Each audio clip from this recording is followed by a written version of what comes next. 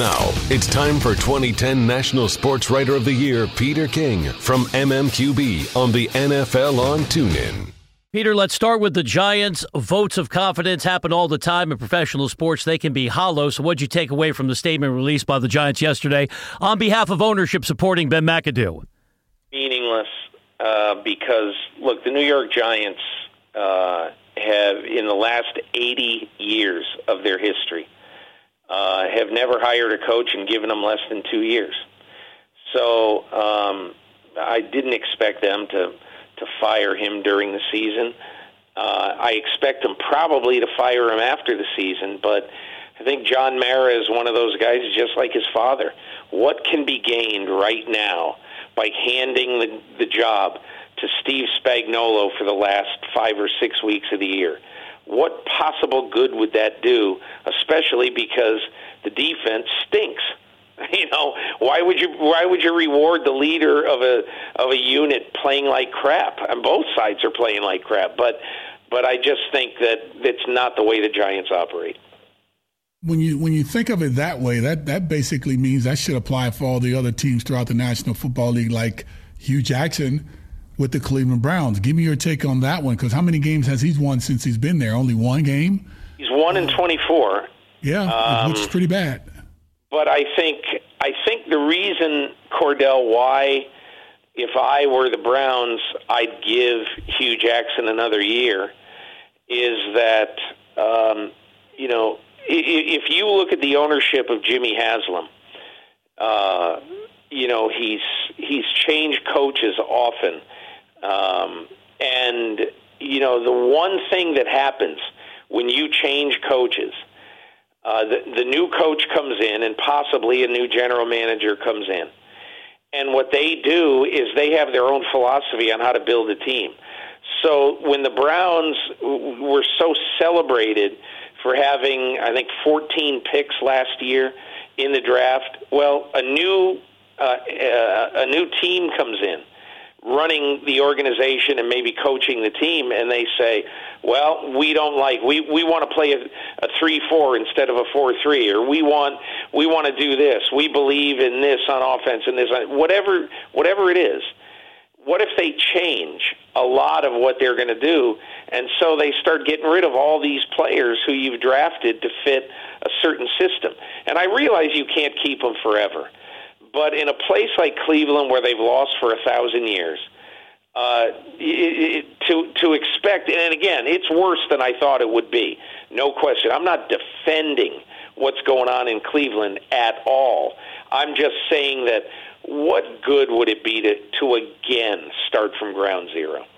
Chatting with Peter King from the MMQB. Peter, take us back to what you wrote about in detail on Sunday. How contentious have things gotten between Roger Goodell, Jerry Jones, now other owners getting involved? How messy is this? I think Jerry Jones's philosophy here is very, very simple. There's a lot of chaos in the league right now. There's a lot going on in the league that nobody likes. The anthem protests that they just can't seem to wrap their hands around and do something with the players that's going to make this go away. That's number one. Number two, the fact that TV ratings are down basically about 15% over the last 2 years. What's wrong? How can that be fixed? And number three, the continuing problems with CTE and the fact that there's so many parents who don't want their kids to play football anymore. There's a lot going on in the league right now, and I think Jones's attitude is Roger Goodell is not his contract isn't up for another year plus. Why can't we wait until the off season when we really can sink our teeth into all of these issues and just ask the common sense question? Is this the guy who we want to be the commissioner for the next 7 years? Because think about it. If they give him a contract extension right now, he's the commissioner till mid-2024. And so, every time that Roger Goodell sticks his head outside a door into public, he gets the living crap booed out of him. And the bottom line is, so this happens, and you have to keep asking yourself, is this what we want? And I think it's a good question to ask. And the logical question is, does Jerry Jones have any supporters out there? Does he have anybody out there except maybe, Dan Snyder, who I think is a supporter of his? And the fact is, I don't think anybody knows for sure, but I do think that there are more than just a few owners out there right now, Brian, that are basically saying, you go, Jerry, try to get some traction in this, and then maybe I'll come out publicly for you. When you think of Roger Goodell and you're hearing the information about him wanting $49.5 million, $50 million to play and all that stuff, when you think of the money that he's getting, I don't like to get in someone else's pockets, but to make the listeners understand, he's responsible for 32 teams that are worth well over $1 billion. Okay, and so now that's basically $1 million plus maybe $1.5 million that he's getting from each team, to where he's now responsible for these owners and what they want for us, laying down the rulings of the International Football League and how they want their league to look, because this is a private entity. It's owned by the owners and it's run by the commissioner. That number should be a pretty good number when it comes down to running and being somewhat of a CEO of a private corporation, correct? I would agree, Cordell, but the question then becomes, what's a fair number?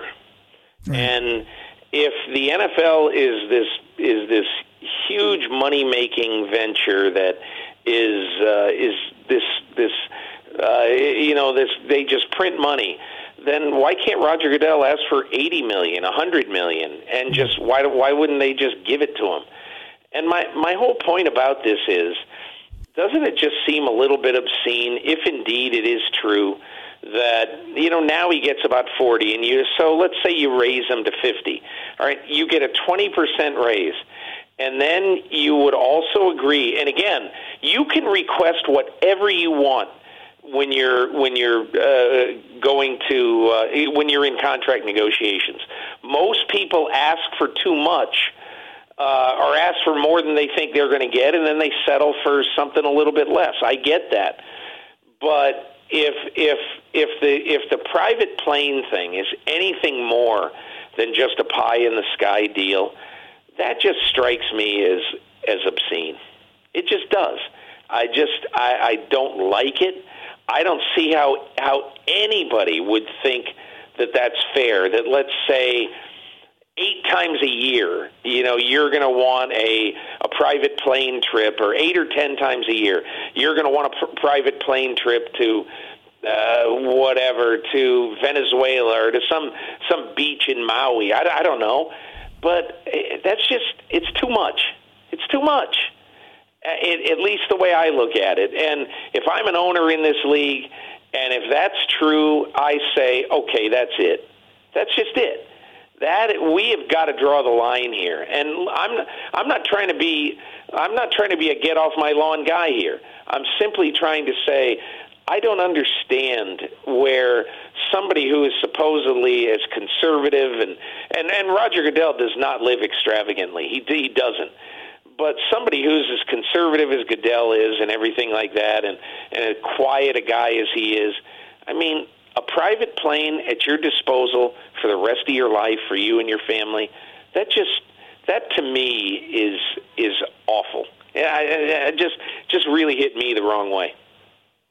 Peter, as always, we appreciate the strong opinions. Have a great week, and we'll chat with you Sunday on NFL First and Goal on TuneIn Premium.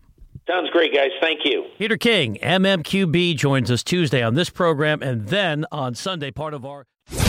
You've been listening to No Huddle with Brian Weber and former Steelers quarterback Cordell /Stewart, live on the NFL on TuneIn. 20, 15, 10, 5, touchdown. The National Football League is on TuneIn.